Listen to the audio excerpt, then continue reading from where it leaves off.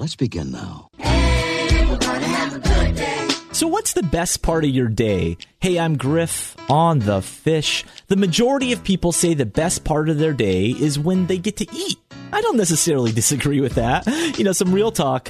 I love my kids, but after they go to bed and I get to sit on the couch, watch some TV, eat some ice cream, that's a pretty great part of my day. So how great is it to have baseball back? Hey, I'm Griff on The Fish. We all have high hopes for the Braves this year. And in celebration of baseball being back, how about a baseball dad joke? Where do catchers sit at lunch? Behind the plate. 104.7 The Fish. So last week, the Baylor Bears won the NCAA basketball championship. And after the game, their coach shared how faith played a role in their success. Our joy is Jesus, others, yourself, and it's so tough to put other people in front of you, and teams that do that are obviously more successful. And Jesus, others, yourself. What a great reminder for all of us. Well, we are full on into spring. Actually, this past week felt more like summer. And I saw a spring-themed church sign the other day. You know, I love sharing different church signs with you. Sometimes they're funny. Sometimes they're a little more convicting. And this one falls on the more convicting side of things.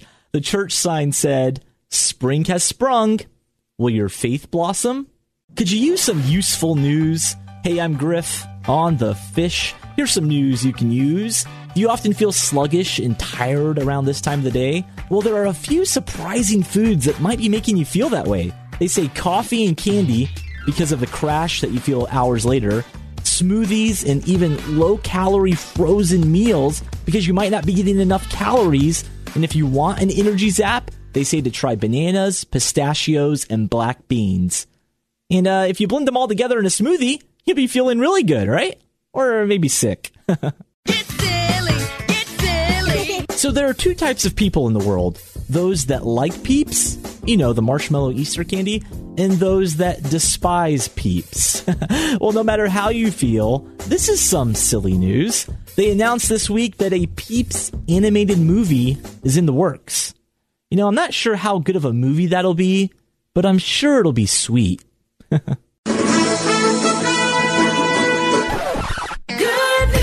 Chris Barber is a mechanic in Rhode Island, and recently he met a lady who was having major issues with her wheelchair.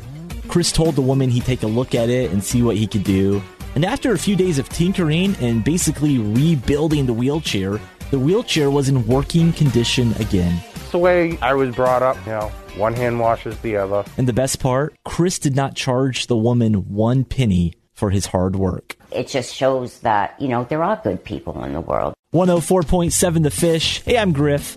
Well, I need to head home and cut the grass before it gets dark, but I'll go ahead and leave you with a good word from the pastor of Passion City Church right here in Atlanta, Louis Giglio. Our reason for living is to seek God, reach for God, and know God.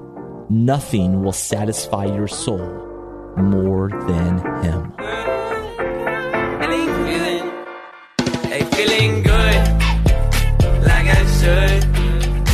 When in dark, walk